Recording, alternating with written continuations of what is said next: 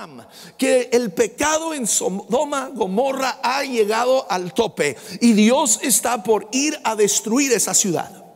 Ahora, Abraham en el instante entiende algo. Dios, cuando le dice esto, no es nomás porque Dios es chismoso. Hey, ahí te van las noticias. No. Cuando Dios pone algo sobre tu corazón y mi corazón, es porque Dios quiere que tú y yo actuemos. Y Abraham entiende, Dios me está informando de que va a destruir estas ciudades porque quiere que yo tenga su corazón. ¿Ves? El corazón de Dios no es destruir gente.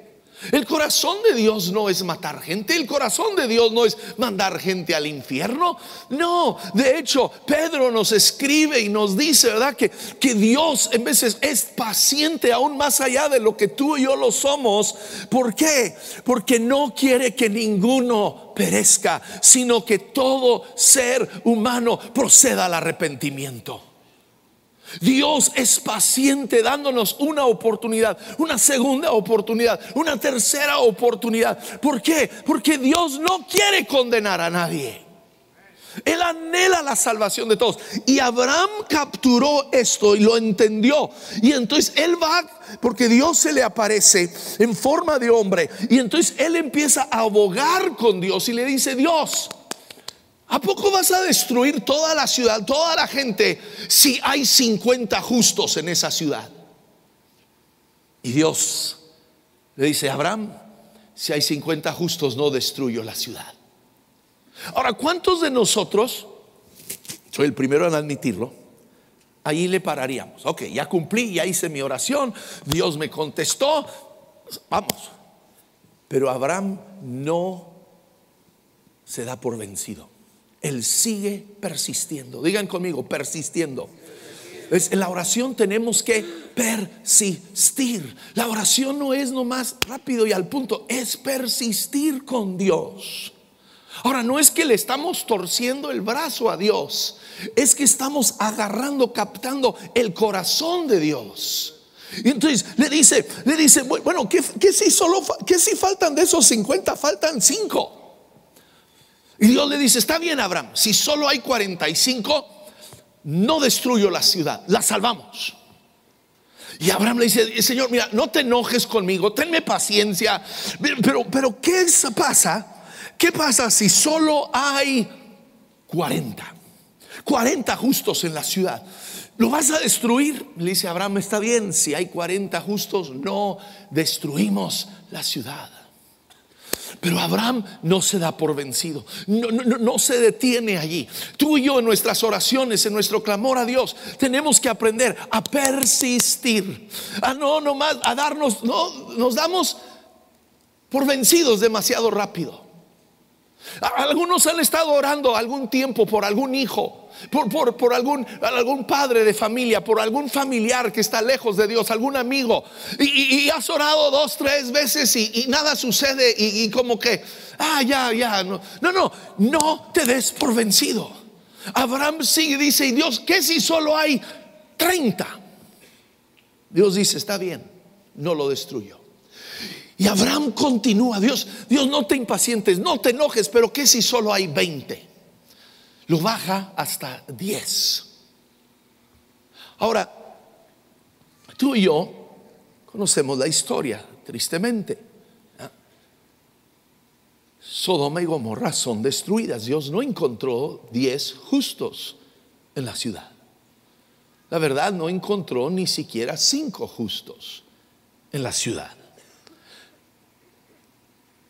Pero ves, tenemos que entender que Dios sí responde cuando pedimos. Él sí responde. Me lleva a Génesis 19:29. En medio de la destrucción dice: así arrasó Dios a las ciudades de la llanura. Está hablando de su destrucción. Podríamos decir: ¿de qué valió, Abraham? Tus oraciones, tu clamor, ¿de qué valió? Pero ves, dice: pero, digan conmigo, pero. Hay un pero. Si tú y yo persistimos, pero, dice, pero se acordó de Abraham y sacó a Lot de en medio de la catástrofe que destruyó a las ciudades en que había habitado. Wow, escúchame. El clamor de Abraham, esta lucha, esta intercesión con Dios, clamando: Dios, 50, 45, 40, 30, 20, 10, Dios, misericordia, tuvo un impacto. A pesar de que debido a su pecado la ciudad tuvo que ser destruida, Dios, porque Abraham intercedió, porque Abraham clamó, Dios rescató a Lot y a su familia. Wow. Tú y yo tenemos que entender que nuestras oraciones, si persistimos, tiene potencial de salvar vidas. Cada uno de nosotros aquí, podemos ser el agente, podemos ser el instrumento de Dios que trae salvación a nuestra familia, a nuestros amigos, a nuestra ciudad. Si tú y yo, como Abraham, captamos el corazón de Dios, que Él no quiere destruir a nadie, y en amor a Dios y amor a la gente, empezamos a orar insistiendo con Dios. Pero tenemos que pedir. Dios el día de hoy está buscando aquí en El Paso, en San Antonio, en Chihuahua, en el Northeast, en el West, está buscando hombres y mujeres que sepan pedir. Ezequiel nos lo dice, y busqué entre ellos hombre. Ok, pero podría ser mujer, pero me encanta, debiera haber subrayado ahí hombre, porque muchas veces nuestras damas, nuestras mujeres son muy buenas para la oración, la intercesión, y los hombres tendemos a ser medio flojitos. Me incluyo, ok, tranquilo, no estoy aventando pedradas. Pero Dios quiere cambiar eso. Dios quiere que hombres, mujeres, jóvenes, ¿me están oyendo? Jóvenes, todos adolescentes, dice: estoy buscando a alguien que hiciese vallado, que se pusiese en la brecha delante de mí a favor de la tierra, para que yo no la destruyese. Dios está buscando hoy en San Antonio y en Chihuahua, el Northeast y West, y aquí en el este del Paso, está buscando hombres y mujeres que se paren delante de Dios. Está buscando gente en la familia González y Martínez y Chávez, y tú ponle tu apellido. Dios está buscando un hombre, una mujer, una persona que se para delante de Dios y dice: Dios, ten misericordia de mi familia, ten misericordia de mi ciudad, ten misericordia de mis compañeros en UTEP y en la universidad, ¿verdad? Y en San Antonio y en Chihuahua, y en tu prepa y en tu high school. ¿Quién se va a parar y decir: Dios, ten misericordia? Él lo está buscando. Ahora, es triste el final de este versículo, porque no lo puse todo. El final dice: y no lo hallé. Wow. Yo estoy determinado.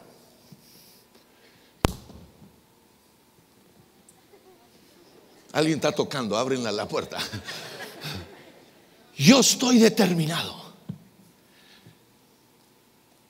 que ese fin de ese versículo no será escrito sobre El Paso, San Antonio y Chihuahua. Yo estoy determinado que no será ese nuestro fin. Por eso estamos iniciando el día de mañana. Hoy no, porque es el Super Bowl, todos van a andar enfiestados y comiendo hasta... Pero empezando el día de mañana, vamos a empezar 21 días de ayuno y oración. 21 días de ayuno y oración, donde como congregación, cada día, cada noche va a haber reuniones en cada campus. Lunes aquí nos vemos, todos están invitados. Luego los martes es de puras damas. Hombres, usted se queda en casa, cuida a los chamacos, ¿verdad? Se relaja, ¿verdad? Las damas van a estar intercediendo. Y luego miércoles regresamos todos, y jueves regresamos todos, y el viernes nuestros jóvenes van a tomar la batuta y van a levantar una voz por clamor por la juventud de nuestra ciudad. Y luego los sábados en la mañana, señores, hombres, nos vamos a levantar para orar y clamar. Los sábados en la mañana los hombres, y luego el domingo próximo, este domingo no, porque hay otras cosas, pero el domingo próximo todos aquí nos vemos, y por 21 días en cada campus vamos a estar orando y vamos a estar ayunando. Ahora, ¿por qué? ¿Por qué un ayuno? ¿Por qué 21 días? ¿Por qué oración congregacional? Rápido, déjales contesto. El ayuno y la oración derriban principados y potestades, ¿okay? Sobre ciudades, sobre territorios, sobre familias. Encontramos en Daniel 10 esta historia. Dice: en aquellos días yo, Daniel, estuve afligido por espacio de, ¿qué dice? 3 semanas. ¿Cuántos días hay en 3 semanas? 21. Okay. No comí manjar delicado. Está hablando de un ayuno, okay. No fue un ayuno total. El hombre tenía que trabajar como muchos de nosotros. Entonces él no es que dejó de totalmente comer por 21 días. Comía, pero dejó de comer carne, dejó de comer pasteles, ¿verdad?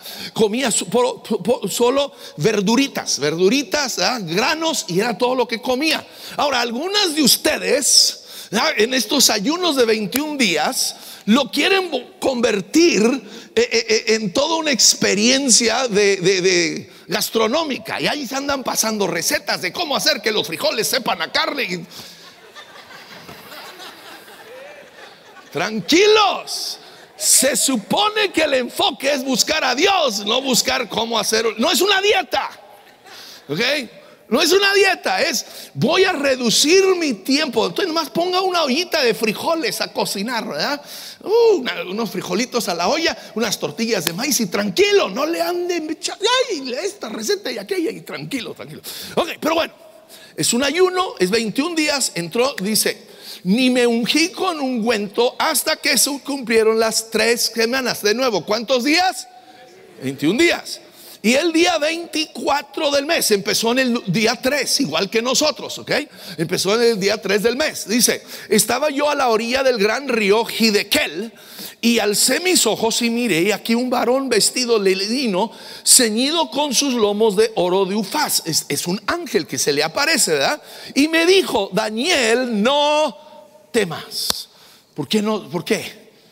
Porque Dios contesta la oración. Dios, tú y yo no debemos de. ¿Y qué si no funciona? ¿Y qué si no sucede nada? El ángel le está diciendo: Daniel, te he escuchado, Dios te ha escuchado, los cielos te han escuchado, Dios va a responder. Y tú y yo durante estos 21 días vamos a orar con fe, creyendo que Dios va a abrir los cielos sobre Chihuahua y San Antonio y El Paso, sobre tu familia, sobre tu trabajo, sobre tu escuela. Dice: desde el primer día que dispusiste tu corazón a entender y humillarte en la presencia de tu Dios, fueron oídas tus palabras, y a causa de tus palabras yo he venido. Mas el príncipe del reino de Persia se me opuso durante 21 días. Este príncipe de Persia no es un gobernante físico en la tierra. Está hablando de un principado en los cielos. ¿Ves? Por eso los 21 días. Porque en esos 21 días se rompe algo en los cielos. Por eso no es un ayuno de 2 días, 3 días, un día. Es 21 días, porque Dios toma ese tiempo para romper algo en los cielos. Pero he aquí Miguel, uno de los principales príncipes, vino para ayudarme, y quedé ahí con los reyes de Persia. He venido para hacerte saber que ha de venir a tu pueblo en los postreros días, porque la visión es para esos días. Entonces escúchame, el ayuno y la oración derriban principados. Derriban principados de oscuridad sobre territorios. Y luego el ayuno y la oración rompe cadenas, rompe cadenas. En el capítulo 12 de Hechos encontramos: el rey Herodes ha tomado preso a algunos de los creyentes, a Jacobo, uno de los discípulos de Jesús, lo manda a ejecutar, y los judíos están todos echándole porras a Herodes, y él quiere quedar bien, es político, ¿verdad? Todo político, no me importa qué partido sean, tranquilos, no voy a insultar a todos, ¿ok? Siempre más quieren quedar bien con la gente. Entonces él quiere quedar bien con la gente y los judíos están felices. Entonces, ¿qué hace? Toma a Pedro, lo mete a la prisión, lo pone bajo cadenas y lo tienen listo para una fecha en la cual lo van a ejecutar. Él se encuentra encadenado esperando su muerte. Pero ¿qué sucede? Dice: así que Pedro estaba custodiado en la cárcel, pero, y aquí me encanta esta parte, pero ¿qué? La iglesia hacía sin cesar oración a Dios. ¿Quién estaba orando? La iglesia, no Pedro. Si vemos la historia, Pedro, ¿qué dice? Estaba dormido. Pedro estaba en cadenas, condenado a muerte, y estaba durmiendo. Pero la iglesia, digan conmigo, pero la iglesia estaba orando. La iglesia estaba orando y Dios envía ángeles. Caen sus cadenas, sale por las puertas debido a que la iglesia estaba orando. Escúchame, hay miles y miles de hombres y mujeres en Chihuahua, San Antonio y aquí en El Paso, en cadenas espirituales, no físicas, condenados a una muerte eterna porque no conocen a Cristo, y ellos no están orando. Ellos ni están conscientes de su situación. Pero si la iglesia, ¿me oyeron? Pero si la iglesia, si tú y yo nos ponemos a orar, Dios rompe esas cadenas y trae libertad a sus vidas. ¿Cuántos quieren ver familiares suyos librados de cadenas? ¿Cuántos quieren ver amigos suyos librados de cadenas? Oh, sí, sí, sí. Es el ayuno y la oración. Y el ayuno y la oración es un acto de fe. Jesús relata la historia de una mujer que va con un juez. Dice que es un juez injusto, va con él, le pide que haga justicia. Ella es una viuda, no tiene cómo pagarle al hombre, no le interesa a la mujer, y como no tiene dinero, menos su caso. Y le dice: no, lárgate. Pero esta mujer, escúchame, insiste. Cuando llegaba en la mañana al trabajo, ahí estaba. Cuando salía en la noche para regresar a su casa, ahí estaba. Cuando salía a la hora de la comida, ahí estaba. Día tras día tras día, dice, hasta que al fin dijo: le hago justicia, no porque me importa ella, sino para quitármela encima. Ahora, Jesús está usando esta historia para enseñarnos algo. Y dice: ¿y acaso Dios no hará justicia a sus escogidos que ¿qué? Que claman a Él, ¿qué? Día y noche. Día y noche. Día y noche. Por eso tenemos que persistir en la oración. Y luego hace una pregunta: pero cuando venga el Hijo del Hombre, cuando regrese Jesús, dice: ¿hallará fe en la tierra? ¿Ves? El ayunar y el orar con persistencia es una demostración de nuestra fe en Dios. ¿Ves? El que lo hace una vez y ya, bueno, pues no chicle, no pegó, es una demostración de falta de fe. Pero el que dice: día y noche, Dios, voy a estar delante de tu puerta, tocando, pidiendo por la salvación de mi ciudad, por la salvación de mi familia, por la salvación de mis amigos. Yo voy a estar, Dios, clamando delante de ti día y noche. A Dios le demuestra: ese hombre, esa mujer tiene fe. Ese hombre, esa mujer cree que yo voy a responder. Y Dios responde a esa fe. Dios responde a nuestra fe. Tú y yo lo hacemos porque sabemos que Dios es bueno, sabemos que Dios escucha nuestro clamor y sabemos que Él es poderoso para hacer aquello que pedimos. Ahora, el ayuno y la oración son el deseo de Dios. ¿Ves? El ayuno y la oración no es torcerle el brazo a Dios. No es que Dios, ay, tengo que, pues está ayunando, pues qué otra me queda. No, no. El ayuno y la oración lo que hace es que alinea mi corazón con el corazón de Dios. Me alinea a mí con los deseos de Dios. ¿Ves? Pongo a un lado mi carne, mis deseos naturales. ¿Qué nos dice Pablo? Le dice a Timoteo: exhorto ante todo nos exhorta, nos anima a que se hagan ¿qué? Rogativas, oraciones, peticiones, acciones de gracias por todos los hombres, porque esto es bueno y agradable delante de Dios, el cual quiere que todos los hombres sean salvos y vengan al conocimiento de la verdad. Entonces el ayuno de estos 21 días va a ser muy específico. No es para orar por bendiciones familiares. Digo, claro que puedes pedirlo y claro que Dios te escucha, pero vamos como congregación a enfocarnos a orar por nuestra ciudad, por las almas que se encuentran sin Dios. Crecí, como les dije, en la Sierra de Chihuahua, en la Junta. Era una comunidad agrícola. Ahora, un campesino nunca salía y echaba la semilla sobre la tierra así como estaba. No. Lo primero que hacían antes de sembrar la semilla, ¿saben lo que era? Meter el barbecho y empezar a voltear la tierra, aflojar la tierra para que pudiera caer la semilla y penetrar, y pudiera caer la lluvia y penetrar y traer fruto.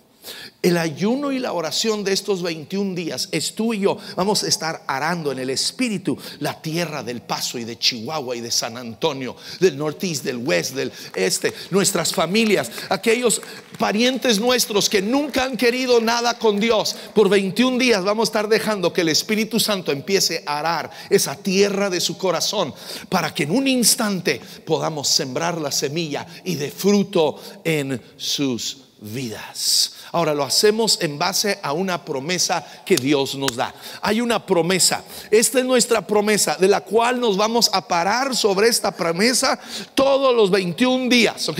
Esta es la promesa de Dios, y lo vamos a tomar de esta promesa de Dios y decir: Dios, esta es tu promesa, la queremos ver en nuestra ciudad, en nuestra familia. Dice: porque así como las aguas cubren los mares. ¿Han visto cómo las aguas cubren el mar?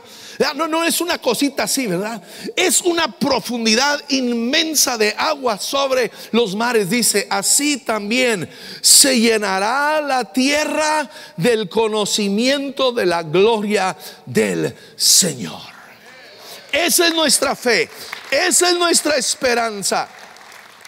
Por lo cual hemos hecho en cada campus unos muros azules. Trae esta promesa arriba y es azul porque representa el mar.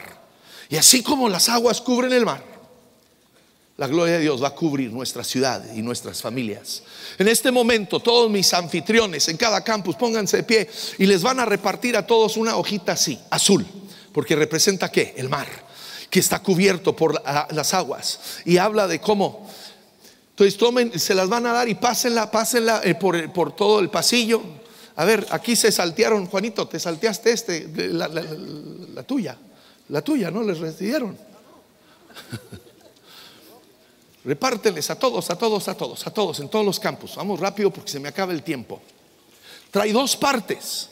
A ver si me dan una toma bien cerquita. Trae 2 partes, la parte de arriba y la parte de abajo, ¿sí? Vas a escribir, escúchame, ¿me están escuchando mientras pasan? Sé que las mujeres pueden hacer más que 2 cosas al mismo tiempo, no sé de los hombres, pero son las mujeres que las veo que están todas. Ok, vas a escribir los nombres de 5 personas que tú conoces que están lejos de Dios. Pero 5 personas, escúchame, 5 personas que viven en Chihuahua, en San Antonio, aquí en El Paso. 5 personas con las cuales tú tienes contacto. No me ponga ahí al Chapo Guzmán. ¿Usted cuándo va a ir a compartirle al Chapo?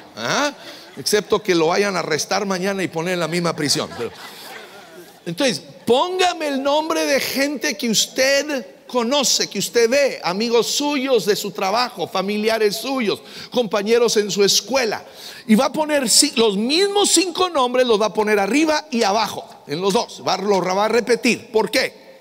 Porque esta parte, mira, se desprende, y la parte de arriba usted lo va a llevar a su casa, lo va a poner en el espejo o en el refrigerador o en el coche, en algún lugar donde, o en tu Biblia, donde tú todos los días lo vas a ver y estar orando por ellos. ¿Qué vas a hacer con esta parte? Como les dije, en cada campus tenemos un muro. Tú vas a ir y vamos a tener gente, campus, pastores de campus, ¿están listos? Usted va a tener gente ahí que van a pegar esto en el muro. Y durante los 21 días, no solo usted va a estar orando por esta gente, cada noche vamos a estar orando por todos los nombres que aparecen en ese muro. Todas las noches vamos a estar extendiendo nuestras manos hacia este muro, por esta gente, orando por ellos, que Dios toque sus corazones, que Dios mueva en sus vidas. Entonces, 2 veces, usted escribe, si pone aquí Juan Pérez, acá pone Juan Pérez, Lupita González, Lupita González, ¿ok? Y luego usted se queda con uno, el otro lo vamos a pegar, para que todos estemos junto contigo orando por tus amigos y tus familiares, ¿sí? Y vamos a estar, yo sé, a lo mejor hoy no traen pluma, está bien, en la semana lo consiguen, pero queremos todos estar ayunando y orando. Ahora, el ayuno, ¿cuál va a ser? Usted haga el ayuno que Dios le diga. Tal vez Dios te dice, ayuna de la televisión, estás adicto a la televisión. ¿Y qué va? Mira, el ayuno que haces no es tan importante. Lo importante es que ores, que oremos. Entonces, si Dios te dice ayuna de la televisión, en vez de estar pasando horas enfrente de la tele, usa ese tiempo para orar. No digas, ok, no voy a ver la tele, y luego te pasas todo ese mismo tiempo en las redes sociales, aquí viendo. No, escoge. Tal vez Dios te pide que ayunes como Daniel, que no comas carne y puras verduras. Está bien. O tal vez algunos es un ayuno, un día a la semana no comes nada en todo el día. Es otro. O tal vez es un ayuno como desde que sale el sol hasta que se pone el sol, no comes nada en todo ese tiempo.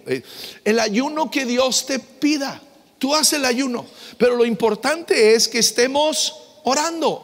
Ora en tu casa, ora con tu esposa, con tu esposo, ora con tus hijos, ora, ¿verdad?, con tus amigos cristianos, ora en la iglesia, ven cada participar y vamos orando, creyéndole a Dios que Él va a hacer milagros en la vida de personas, que al final de estos 21 días vamos a ver cantidad de amigos y familiares nuestros entrando en el reino de Dios.